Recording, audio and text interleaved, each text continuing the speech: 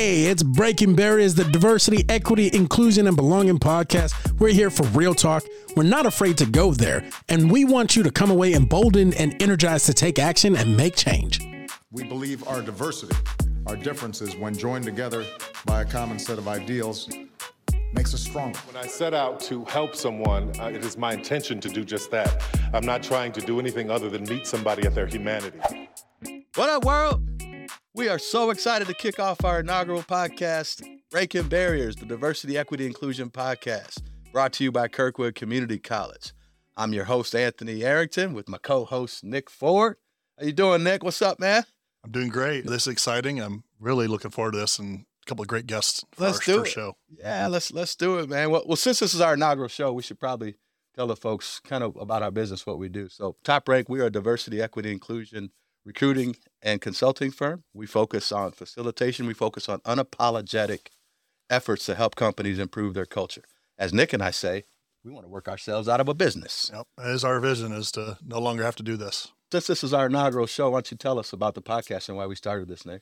Yeah, we really want to talk to other folks in the space, other people involved with the space of one form or another, and really get some true feelings out there and some true thoughts and have some honest discussion. We know that discussion in the space isn't always easy, but it has to happen.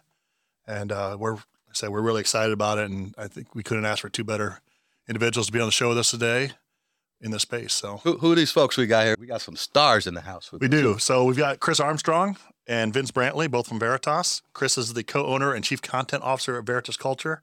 Prior to becoming the co-owner of Veritas, he was the culture executive for the National Geospatial Intelligence Agency, the NGIA, and the culture executive for the Defense Intelligence Agency. In these capacities, he's responsible for maintaining a consistent understanding of the culture, determining root issues, and facilitating root solutions and culture improvement. His success in these areas led to dozens of requests from federal, state, local, nonprofit, and private sector organizations. He's a certified diversity executive. He's a certified coach, a certified emotional intelligence assessor, a certified virtual facilitator, and a certified master facilitator. In addition, he's also certified at teaching all of those as well and certifying those. So Vince is also the principal resident co-owner and chief technology officer of Veritas. Prior to becoming the co-owner, he was the culture executive of the Defense Intelligence Agency. In this capacity, he was responsible for developing, implementing strategies focused on resolving root challenges of the organizational culture. Over his 28-year career in the United States Army, Vince attained the rank of sergeant major and served in this capacity in several positions across different organizations. He's a trained master facilitator, trained diversity executive. They are also both authors. We'll talk about their books a little later. And, of course, they're both music lovers as well. Welcome, fellas. It's good to be here. It is good to be here. And then we can talk about music if you want. Talk music all day long. Forget that. Let's get into why we brought you all the way here to the studio from D.C. Let's talk about what we all do for a living. You know, first question I have, Nick and I were attracted to you. We found you by accident online. Chris, you were friends with a friend of mine, and I connected with you over 4 years ago when you started this business. What attracted me to you was that your authentic approach to talking about diversity, equity, inclusion, and belonging in a way that's different than other people. Talk about your approach, because it's different and it's challenging for some organizations, I would assume. It is challenging, and I'll start off and then I'll pass it over to my colleague.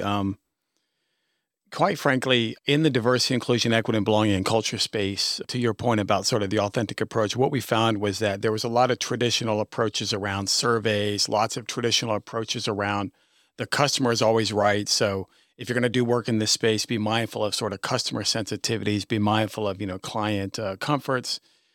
And what we really found was, while it is our job to authentically explore, to authentically understand, to authentically resolve culture issues, our primary concern can't be traditional sort of comforts and traditional approaches, because they haven't worked. So what we really do is we say, if you want us to help you fix your culture, help you fix your diversity to belonging challenges, we have to understand what they are at the root, which really means we have to engage and interact with people within the organization who comprise the culture, even if that engagement is uncomfortable for some people, because there are no canned questions. We don't go in with any perceived ideas about what the solutions are, what the problems are. And that kind of approach can be uncomfortable for people who want to know, what questions are you going to ask? What might our people say? How long are you going to be on site? And if you can't answer a lot of those questions up front, some clients get a little hesitant because they're used to something that's a little more programmed, a little more sort of structured. And Vince, I'll turn it over to you to sort of talk about, what we do to overcome that fear and also what might be some of the challenges with traditional structures. I'll start with the perceived challenges. For a leadership team or the leaders of an organization to provide safe space, it often requires them to step out into a space that feels unsafe, to remove their safeguards, to move away from the known approaches, to be willing to trust the organization enough to give them an opportunity to speak freely. Now, what the process does is it ensures that we build trust along the way. For us, we have to ensure that we build trust with the leaders as well so that they understand that our approach is one of neutrality, which means we don't come in making assumptions. We don't put words into the mouths of their workforce. We listen to what they have to say, but we're also not recorders. We don't just collect the information they give and present it as facts. We challenge them through the lenses of emotional intelligence, systems thinking, and reality testing. That often takes their authentic feelings and moves them beyond just emotions so that our assessments are reliable. They're trustworthy. But it can be very challenging for leaders when they don't know what they don't know. In many cases, they're trying to do the right thing.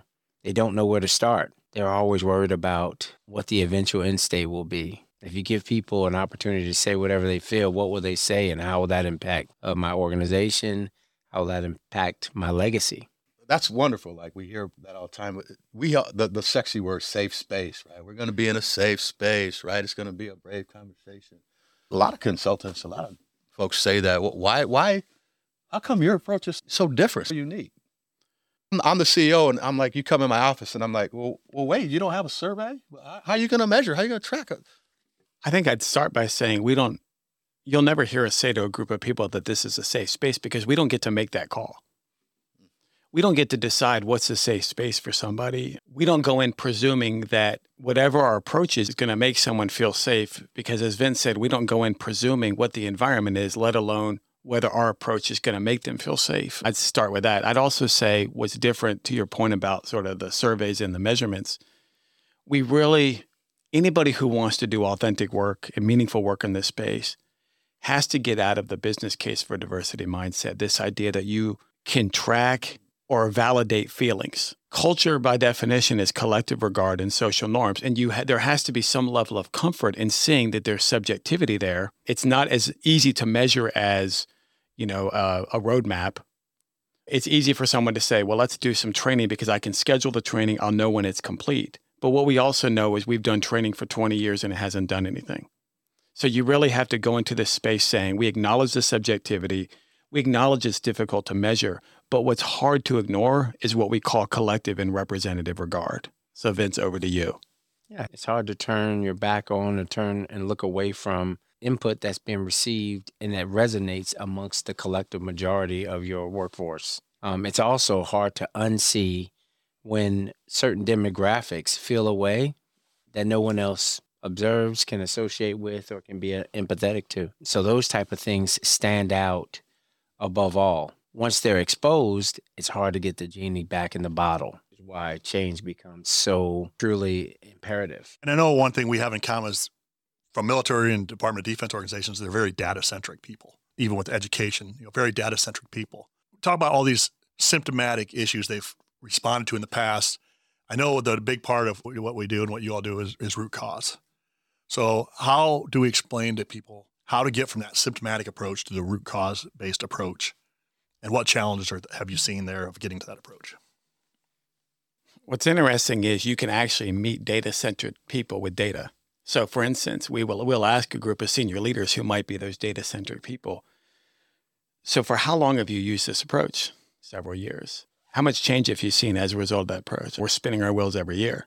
So there's data that says even though they take the data-centered approaches, the symptomatic approaches, they build solutions based on those approaches, the data shows that surveys and complaints don't change. In some cases, you can ask a simple question like, okay, let's go to a traditional symptomatic complaint like poor leadership. If we're going to run with that as the root issue, which it's not, it's a symptom, let's ask some basic questions like, how long have you been in the organization?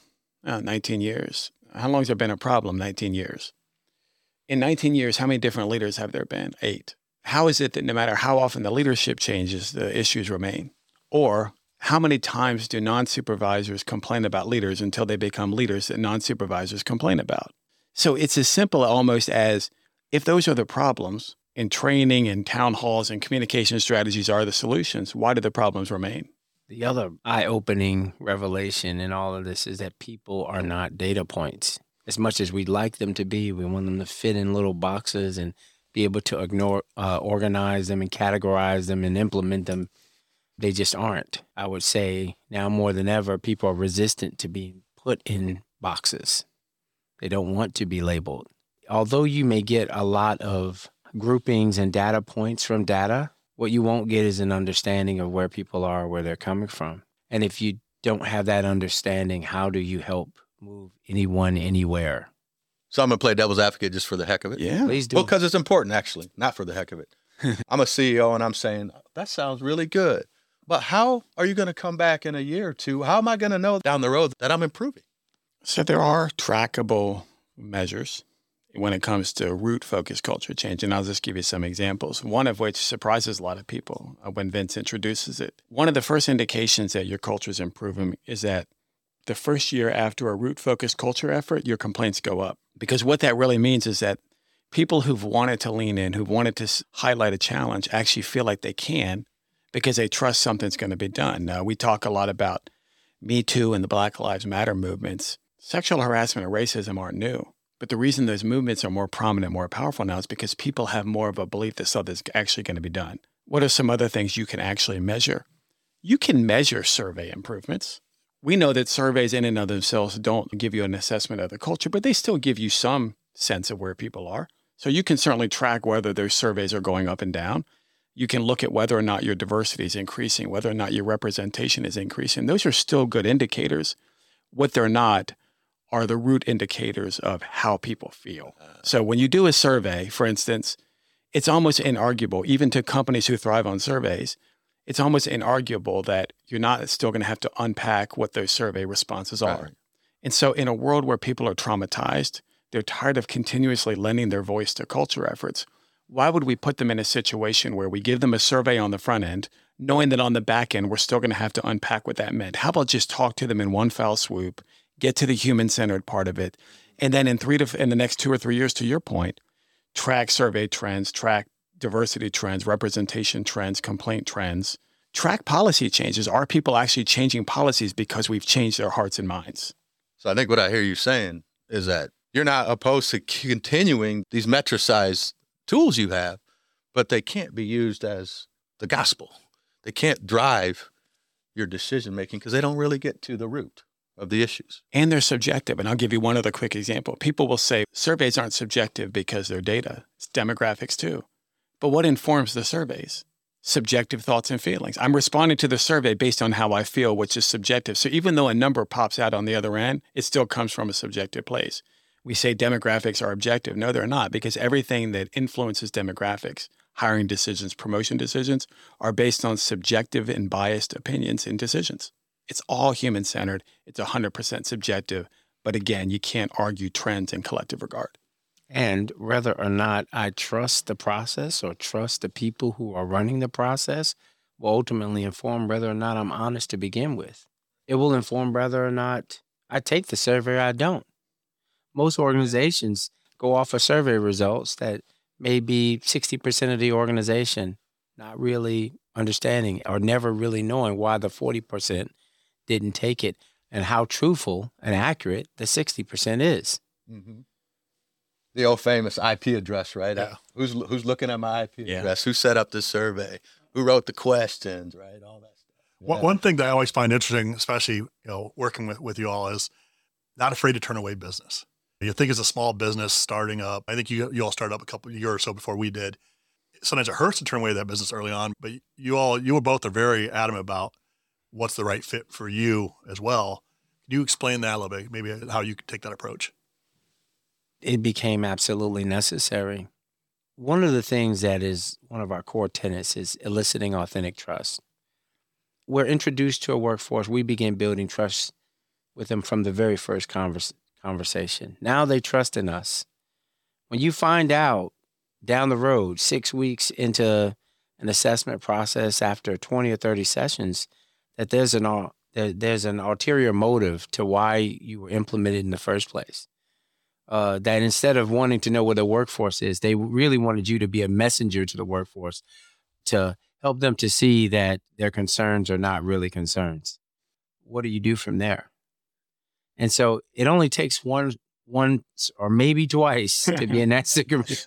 In our case, it was twice, different reasons, but we got to a place where we're like, we can no longer afford to walk into these doors. It's just not worth it. In some of our earliest discussions as business partners and as friends, we agreed impact over everything. It's not enough to accept business when the outcome is something that you deem to be unacceptable. That's something we can't live with, even though you need money to live off. Can you live with it? That's the question. I like the way you said that. That's very true. It's like, can you live with it at the end of the day? Yeah. Obviously, you're early in your business. You're a few months into your business. How did you convince organizations, or what was your ability to attract organizations to your style when you had no clients to begin with, or trying to disrupt the system, or disrupt the process by how we talk about diversity, equity, inclusion in a space that everybody's used to that tradition? How did you break in? What was your mojo that attracted people to your style? I know what attracted us, accident in the internet, but I'm just curious about that. Well, I do think initially we were fortunate in that we had a lot of referrals. Mm-hmm. And so while Vince and I both left the federal government at the same time, a lot of federal clients, when we were federal employees, followed us, which means they really referred us to a lot of people. And frankly, the reason they referred us to a lot of people is the very reason I left the federal government. I could have stayed 14 years, retired, did what everyone else does, but I was tired of doing the same thing every year, paying the same amount of money to consultants who basically just do surveys and they're afraid to have the crucial conversations. And so a lot of those same clients who were clients of ours in the government said, we're going to follow you out the door, meaning when you leave, we're going to connect with you and we're going to bring you business. And quite frankly, they did. But I'd be remiss to say, I think probably one of our biggest, I don't want to call it a win because there's nothing winning about sort of tragedy, but we were the first responders to the Charlottesville race riots, to the St. Louis events, to the Minneapolis events, quite honestly. And that really did increase our profile because then people started wondering, why are these two guys the first people always called when these events happen? And the reality is the reason we were always called, and I'll turn this over to Vince because he's the superstar in this space, is we go into these discussions, as he said earlier, with a neutral lens. And so whatever side of the quote unquote aisle someone is on, they trust us to come in the door and really be honest brokers in those discussions. Yeah, it's a great point. If you could add to that. Yeah, the coming in with neutrality, knowing that you have lived experiences yourself. Yeah. I mean, the relationships that we've built over time, the shared experiences and the organizations that we've been invited to, the trust that we've built within those organizations and their leaders, those things are multipliers when it comes down to marketing. We've never been the type of people market to influence. We always thought of ourselves as people who influence to market. People are attracted to us because of what we've done. If they don't know enough about us to trust us, there's someone that they trust, and their trust, when they're in an issue, they go to that person they trust. Now, these are the guys that we trusted to come into our organization. That means the world to us. It's another reason why it makes it very easy to walk away from discussions when you know leaders aren't, that their heart is not in the right place. Now, there are some leaders who are struggling, and I want to be very clear about this. We can hear that. It's one thing to hit a wall and you don't know what to do, and you need help and you don't know what you're willing to do because you don't know what the options are. We'll work with all of that. But there are still organizations out there, there are leaders out there who really just want this to go away. They want anything to make it disappear. They don't want to do the work. They want the organization to change so that they don't have to. And that's just not what we or we're willing to participate. Your world has changed, but your dreams shouldn't have to. That's why Kirkwood is your next best step. With affordable, flexible, and close-to-home options, now's a great time to start or finish your Kirkwood degree. Learn more at kirkwood.edu/findyourfuture. Displaced or discouraged at work? Kirkwood can help you learn a new skill or totally reinvent yourself for a brand new career. With so many flexible and affordable options, you can get back on track fast. Learn more at kirkwood.edu/findyourfuture. So during your time of doing all this great work, what have been some of your biggest challenges, and how have you overcome or maybe still overcoming some of them? Vince and I talk about this one a lot. One of the bigger challenges is for people who really want the work done, they can have a presumption that we are like every other consultant firm who's really there to check a box. And there are consultant firms who are there to check a box, quite frankly. For people who don't know us, but who are referred to us, even though they were referred to us, there's still a little initial skepticism on their part. And I think it's understandable skepticism, because what they're worried about is, are these people going to be more worried about follow-up contract work and making leadership happy, or are they actually going to be willing to do the business? And so you face some of that skepticism. And I think the only other thing I would add that's really been a challenge has been getting, and we're dealing with one literally as we speak, getting those fearful, scared leaders to lean into change when what they see going on around them is attempted cancellations, people basically just wanting to shut the door, if you make a mistake. So basically, we, and mainly Vince, as this lead coach and facilitator, is trying to get them to sort of see a window and go through that window. And what they're seeing is, oh, no, I'm not saying the wrong thing. I'm not doing the wrong thing because I have a career, I have a life. And we've literally had situations where we've delivered an assessment on day one. Let's call it day one of the assessment delivery. And we're still coaching a client 9 months later, because breaking down that fear and really getting them to see that window and walk through it is hard. It's a personality change. You're really asking somebody to change, look in themselves in the mirror and change how they. But it's not just that. You're also asking them to change, not knowing how people are going to respond to that change. Vince, because you talk about this a lot. Yeah.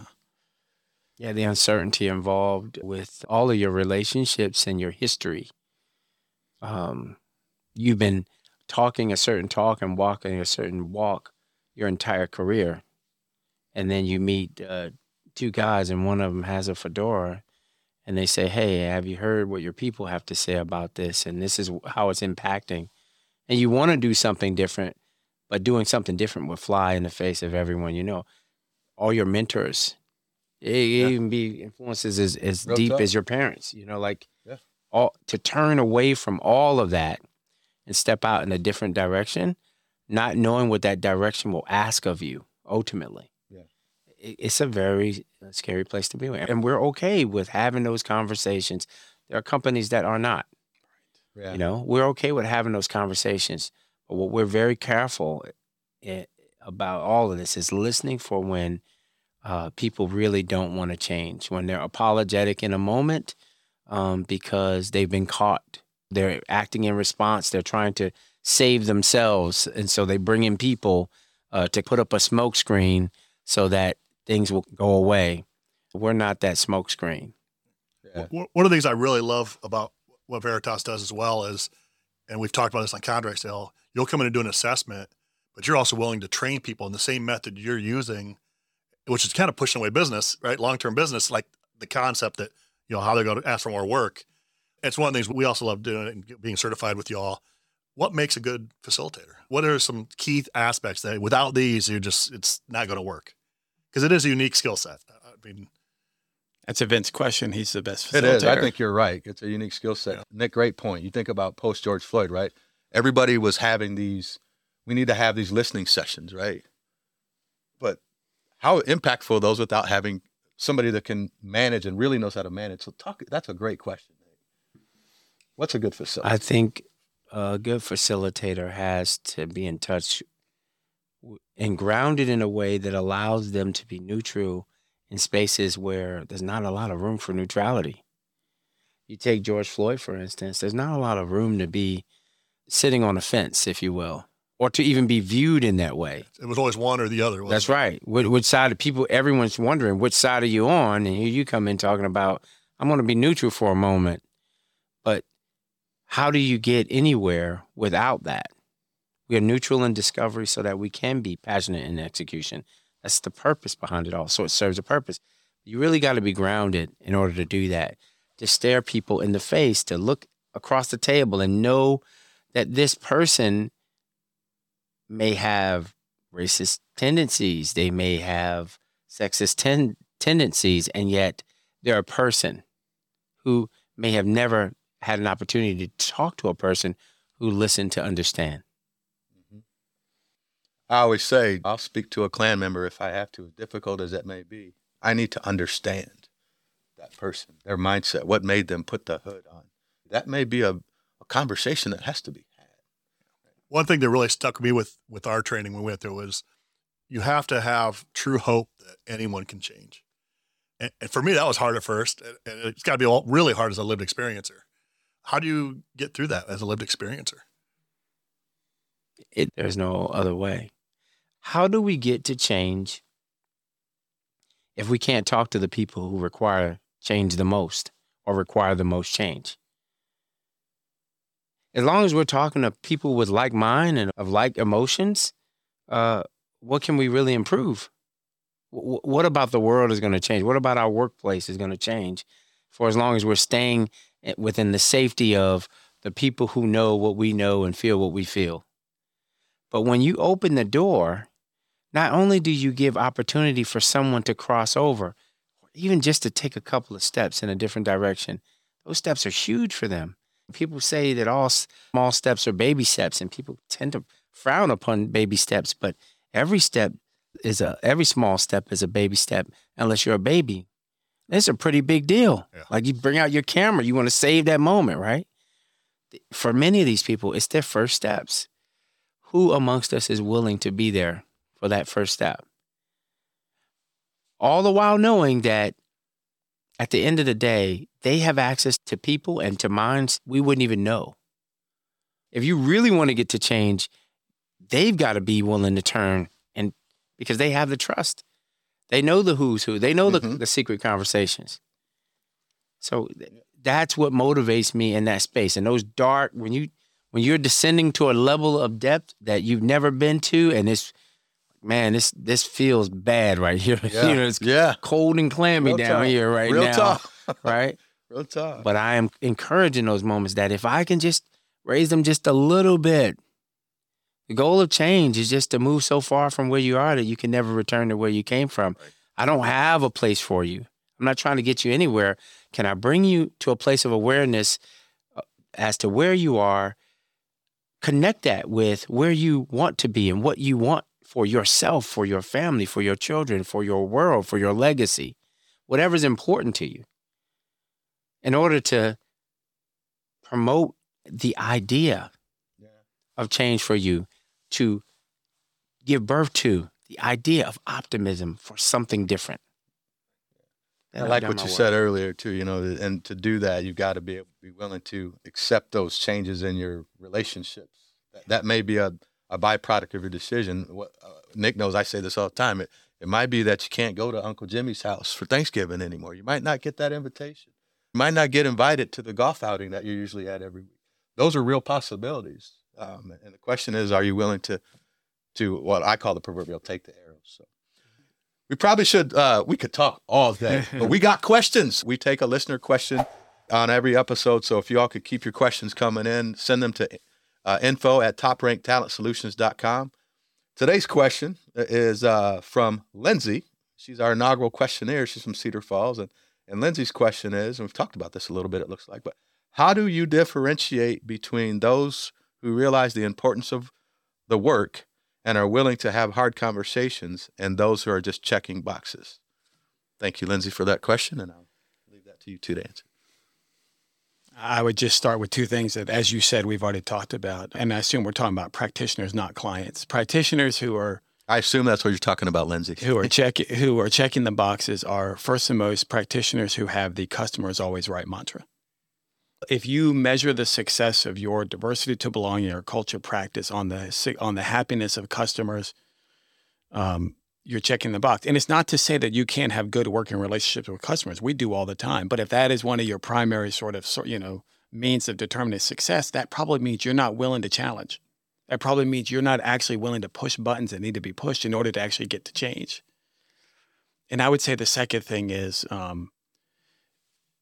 if everything that's in your repertoire are things that have been done for 20 years, surveys, training, policy changes, core values updates, things that could be, we call them symptomatic solutions. It's not that they're completely unnecessary, but if everything in your proverbial toolbox are things we've done for decades, regardless of the lack of change, then I really question, and I would stand to say, Vince and I really question whether or not you're just checking a box, because part of our job should be to examine the impacts of what we're doing, what we're recommending. We've had people ask us point blank about the facilitation training you mentioned, Nick. Hey, we'd love to put your training online. We'd love to make it more accessible. We'd love to shrink it to 1 day so we can get more people in it. These are like big companies who want to partner with us. And we're like, no, impact over everything. We have to examine the impact of what we're doing. And we really have to ask ourselves if what we're willing to do is going to have that impact. And if not, are we willing to make the necessary changes no matter how comfortable they are? If everything is about the same thing because it's more accessible, there's more money to it, it takes less time so we can have more clients, then I question whether you're a check the box person. So we have another listener question I want to get to here because I'm curious how you answer this as well. And who's this one from, Nick? This is from KJ in Cedar Rapids. Do you find that real changes occurring in organizations requesting help, or do they start off strong and then fall back into old patterns? Yes, they are. Those that are more susceptible to falling back into old patterns are those who don't involve the workforce in the solutioning. The thing, again, collective regard wants people to get together in agreement on these are the conditions. These are the things that we complain about most. These are things that impact us the most. And then here's what's at the root of it. It's a hard thing to unsee. Now, if you employ those same people into the solution, it's going to be a harder thing to slide back from. When you go with symptomatic findings and symptomatic solutions that are superficial and really only treat what's on the surface, is like window dressing. Our diversity numbers are looking low. Let's bring in some people. We'll bring these people in from other organizations to improve diversity. It's a right now fix, but it's symptomatic because you never explored why they were low to begin with. How do the people feel who are in those positions? Would they even recommend this as a place to go? So another question that I'd love to talk to you all about, because we believe the same way, is why is belonging first over diversity? You always see companies say we need to hire more diversity. What's the problem with doing it that way? Answer it through an example, starting with Vince's point. So easy to look at demographics. We love diversity because it's numbers, easy to track. But we can look at demographic numbers and say you have a representation issue and a diversity issue. And traditional solutioning says you need a strategic recruitment plan. Let's go to historically black colleges and universities. But Vince just said it. What happens if you go to those HBCUs or traditionally women colleges, anything that has underrepresented communities, and you try to bring applicants into the organization, but the current people there don't feel like they belong? Particularly in a day of social media where people talk, Glassdoor is real. If I don't already feel like I belong, I'm already looking for an exit strategy, and yet you're trying to bring more people into it. Even if we talk about equity, which is what else should be the effort, how do you really figure out how to equalize access and opportunity unless you bring along the people who right now are victims of that inequity, people who you work in your organization? But if you actually focus on belonging, not only will they feel like they can be their authentic selves, they'll feel like they belong, they'll want to help you bring other people in, and they can really help you figure out how to equalize access and opportunity. But we focus on diversity because it's easy to count people. We focus on inclusion because we like to do these events, History Month events, cultural lunches or whatever. But inclusion without belonging feels performative, because what you're essentially telling me is for this particular month or this particular day, you're spotlighting me. But every other month, every other day of the year, I'm just back in the shadows. It feels performative. And that's why a lot of people are backing away from those events. They're like, look, don't bother. If you can't on a day-to-day basis prevent me from having to code switch, to close switch, anything else. Thanks for sharing that. Great questions. Will.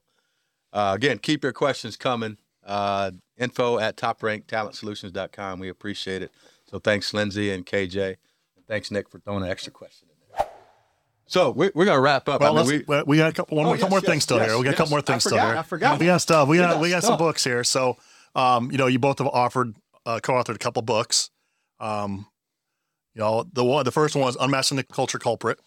And in my mind, it's root cause. It's all talks about root cause and some of the symptoms. We'll get some links on here and Amazon links for our podcast on this.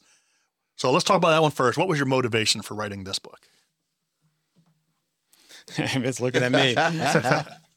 Quite honestly, we found it a struggle to get people at all levels, not just supervisors, to really understand and examine how a culture problem begins. Again, they tie it to poor communication, low accountability, poor leadership, those symptoms, when we really had to get people to examine what the collective's role is in culture.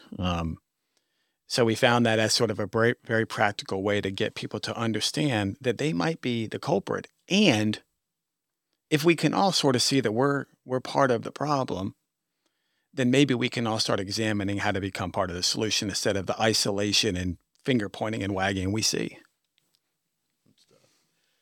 It's a good book. I like it. What I also like about your books is they're short reads. For those that don't like reading long books, they're powerful and they're short reads. So your other book, I was intrigued by it. Everything I wanted to unlearn that I learned as a kindergartner, and I started thinking about my own sayings and stuff that I've learned. And what came of that?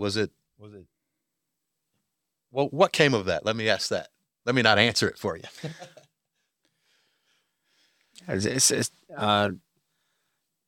an invitation to explore some of the things that we've held to be true basically all of our lives. Mm-hmm. To really break down what's behind that. Why did it work then? Why did people consider it to be helpful then? And how is it helping us today? How is it impacting us right now? That very mentality. So these sayings, we often utter them. We'll hold people to those sayings, without really understanding the impact of what we're saying as it relates to the world today, and what's required to get to real change.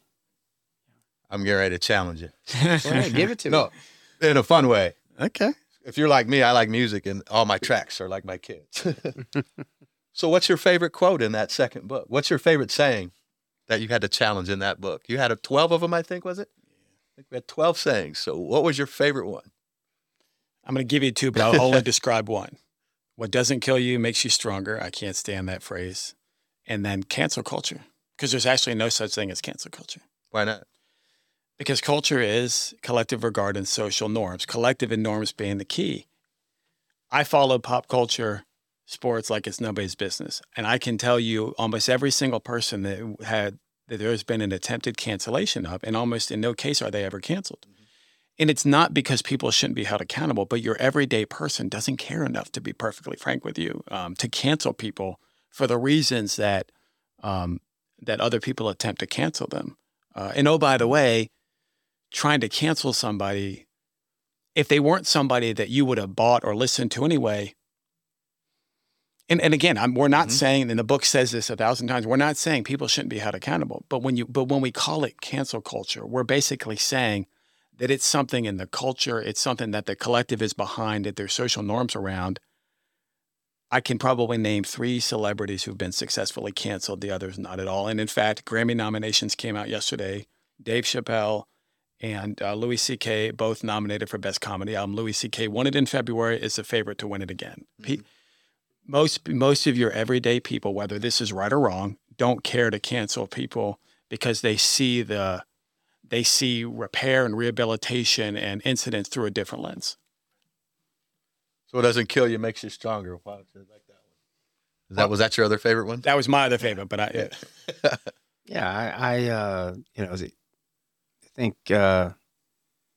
think that I should push myself to near death in order to gain strength. Yeah. I mean, what are we doing here? But wait, you guys are military guys. Isn't that what they teach?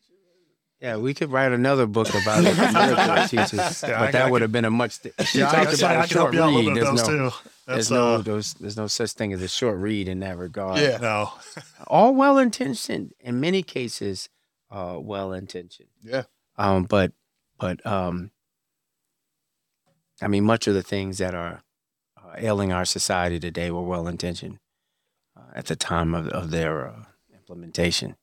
And we always talk about one, especially since we started as a recruiting firm, was, and instead of finding ways not to hire people, how about we find ways to hire them? And you hear all these things, these sayings that are just out there, and it's just, why do we keep thinking that way? I started thinking of my own. I started thinking of just little sayings that I say in my life that I've said, and I really didn't even understand the impact of them. So I'm going to leave you with this one that I used to say all the time. Man, how was work today? Man, I was working like a slave.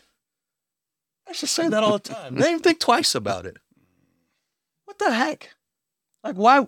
Where does that come from? Yeah. Right? Like, so to our listeners, as you think about some of the sayings that we've been brought up to, this is a great book, a great read. You should think about it and think about some of the things that we say, some of the things that we were taught that just become natural. But what did they really mean, and where did they come from? So great point. We're going to wrap this up. I know we could talk all day. Hopefully an episode 2 sometime in the future. Yes, Part yes. 2. Gotta have. There's so much to talk about. We Come gotta back have when it's not snowing. Yep. Is there any other advice you want to give to our listeners about ways to influence their hearts and minds, and inspire change and influence change in DEI? Anything else you want to leave our listeners with today? There's one that I always struggle to communicate, but I'm going to communicate it anyway because I think it's important. And it gets to what Vince was talking about earlier with regards to being that change agent, having that hope. There are a number of social media influencers, advocates, culture advocates, social justice advocates who ask us all the time why they struggle to find work or why they struggle to maybe actualize the change they want to see. And this is just something to leave people to think about. We have to be authentic, honest, brokers when it comes to advocating for social justice change, and not but. We have to realize that our LinkedIn selves, our social media selves, are giving an indication to people about whether or not we're change agents or whether or not we're social media influencers, and they're two different things. Mm-hmm. If you're a change agent, then what you're communicating has that lens of hope, has that lens of inspiration, as opposed to being somebody who communicates through a social media influencer lens where it might be inspirational to some people, but it doesn't signify to others that you're actually about change or that you could help an organization see through change. Like that. I would say that if you aren't willing to accept that things may seemingly get worse so that they can actually get better, it's very difficult to be a part of the solution that is required to bring about change today. No matter what echelon you're at, even on an individual level, you think about health issues and you say, well, I got this cough, so I'm going to take some cough syrup. Because it's cough syrup, I should be good. But at the end of the day, when I have the courage to go into a doctor and have them explore all these other, I have to have the courage to accept things may be worse than what I. Yes, right. And the remedy may be harder than the symptoms. Yeah. For me. Yeah. But if I truly want to get better, I have to be in a place where I'm willing to accept those contingencies to deal with them. As a frequent visitor to the VA, I really like your analogy. Really like your analogy. But, hearing your guys wrap up what your thoughts, it brings me to my favorite quote part of the book is change takes time, which isn't true. It's people take time. That's right. Yeah. And I love that. So yes, that's one of my favorites. Yeah, we thank you very much for being with us today. Oh, it's been a great. pleasure. So, I love it. Thank you all. Yeah. Thank you, Chris and Vince, and to Veritas for joining us today. Big shout out also to our 5-star presenting sponsor, Kirkwood Community College. We appreciate your partnership on this podcast as well. So. I'd also like to thank our friends of Breaking Barriers, Tyler, Lincoln, Barnes Dentistry. We appreciate your support. We'd love to hear from you, audience. If you like this show, please like and share. Again, get your comments, questions into info at toprankedtalentsolutions.com. Future business owners, pick a shorter website. Yeah, URL. pick a shorter website. Exactly. One other thing to leave you with is when you check out our LinkedIn page and our website, we will start posting ahead who our guests are going to be. If you have specific questions to them as well, please reach out. So we hope we take you whatever you heard today, and we hope you take it and change hearts and minds in your communities or your life or as you look in the mirror at yourself. So thank you for the time and help us keep breaking barriers. Advancing equity is not a one-year project. It's a generational commitment. There are too few people in the world willing to be the domino, too few people willing to take that fall.